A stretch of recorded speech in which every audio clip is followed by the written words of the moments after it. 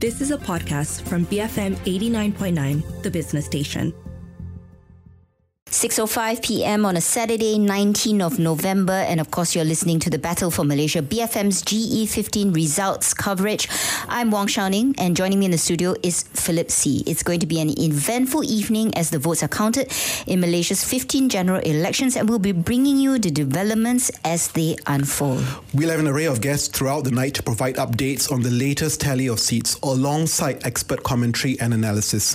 We are live streaming from our studio in Kuala Lumpur. You can join in the action on the BFM app, Facebook or YouTube. For the next 2 hours, you will hear from a quick check-in with Thomas Fan, chairperson from Bersih, on whether the polls went according to plan and laws. And then we'll also be checking in with independent business writer P. Gunasegaram, who's going to tell us about messy coalition politics, the economic issues that the new government should resolve, and how equity markets might react on Monday. At 7 p.m, we will also hear from Shannon Teo, Singapore Straits Times Malaysia Bureau Chief, about his observations of this election, the campaigning, and maybe his predictions on the outcome.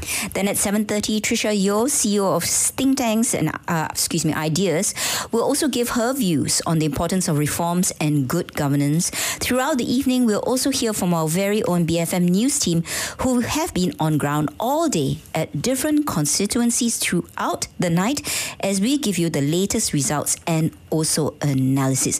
Now, what we do know is that so far, voter turnout has so far exceeded the previous elections in 2018, with more than 14 million voters, or some 65% of them, casting their ballots as of 3 p.m. today. So for some reactions and observations of the voting process, we have on the line with us Thomas Fan, chairperson of Bersih. Good evening, Thomas. Thanks for joining us today. Now, what do you make of the voter turnout statistics so far? Are you encouraged by the numbers? What do you think is driving voter enthusiasm? Yeah, I'm very encouraged by the number.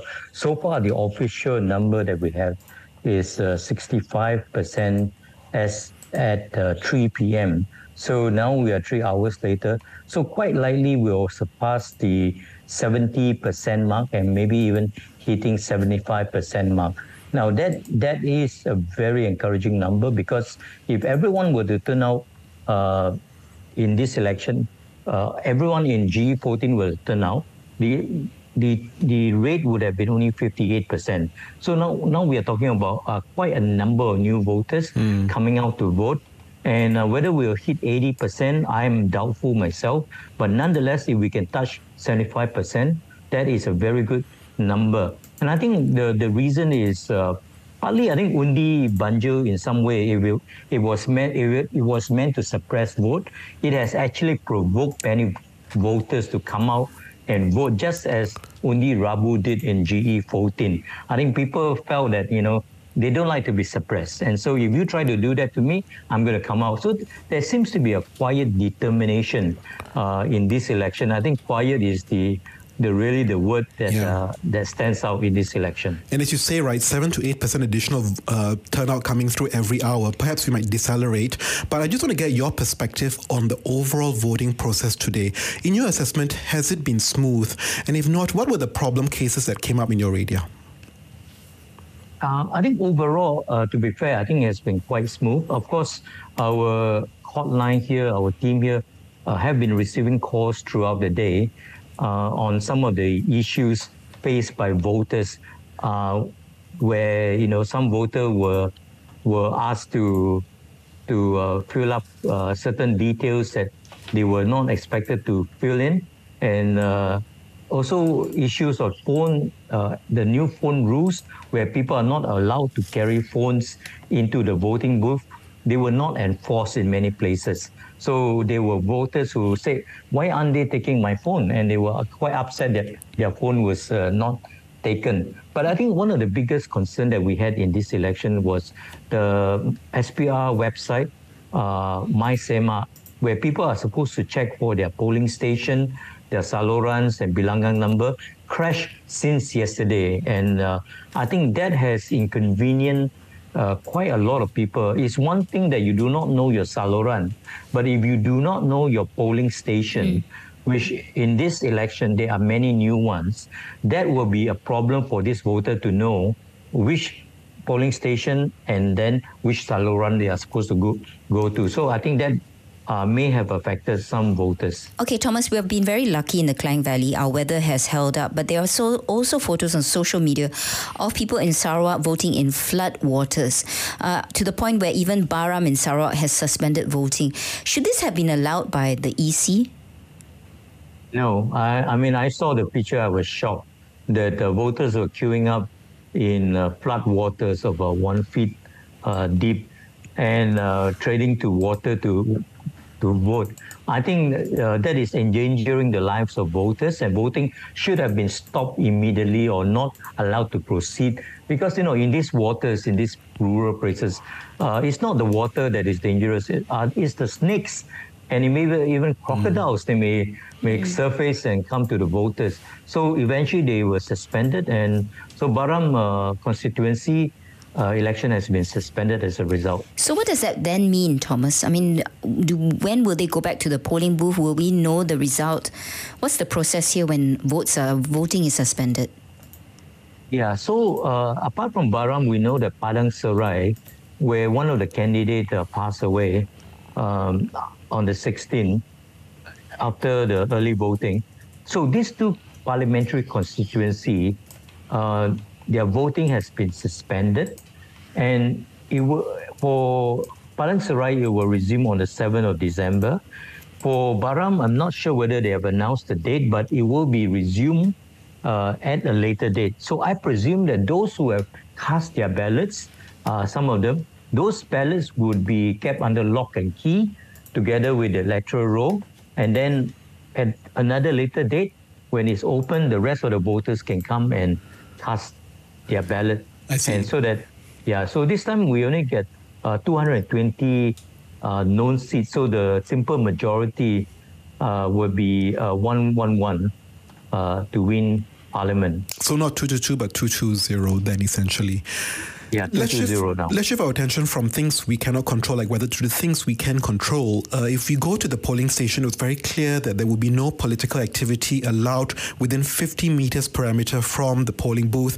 Do you think the political parties here were playing fair? Were there any politicking taking place within the election counting poll? As long as we have been doing election observation, this has always been the constant issue.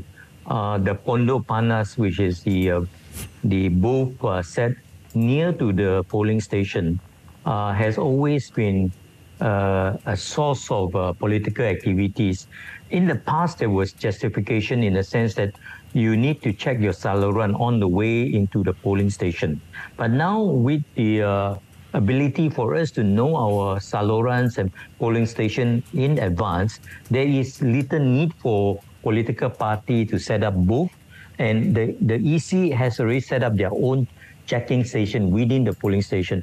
But still, you see some political party even today setting up this booth, and these are the places where a lot of campaigning and even money exchanging hand after voting take place. So these are the kind of offences that we are observing. Okay, because we saw photos on social media where past President Tan Sri Abdul Hadi Awang was seen voting while wearing a vest with his party's logo. Isn't this in clear contravention of the EC laws? I mean, what should have been done? And can anything be done after the polls, as in to file in an election petition, perhaps?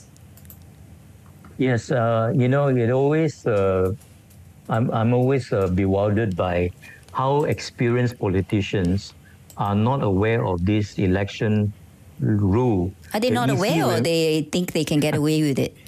I think you're right. I think they can get away with it. They are above the law. And here we have lawmakers or aspiring lawmakers who think they are above the law. So I think this is such a clear-cut case that if the EC or the police does not investigate and the AG does not proffer charges, it is a clear case of double standard.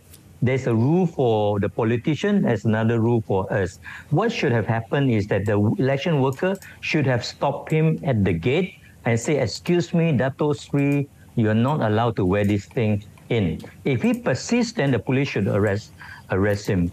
But they welcome him, took photo, took video. So is he above the law? I think that's the question.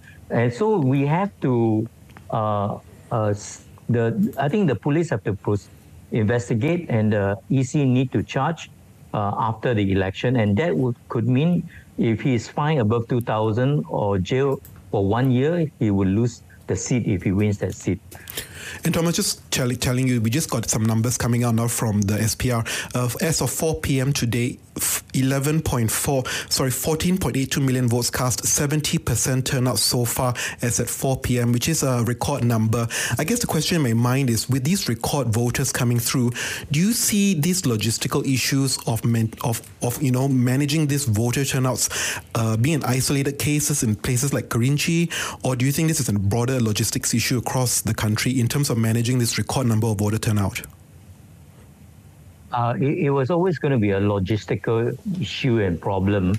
Once automatic voter registration and Undi 18 was approved in Parliament in 2019. So the EC had actually time since 2019 to prepare enough polling stations, suitable polling stations to accommodate the increase in the number of voters. So what happened in Kerinci today, I find that it's quite inexcusable. In an urban area, you cannot find a proper place to conduct election, but to have to hold it in the PPR, in the open air.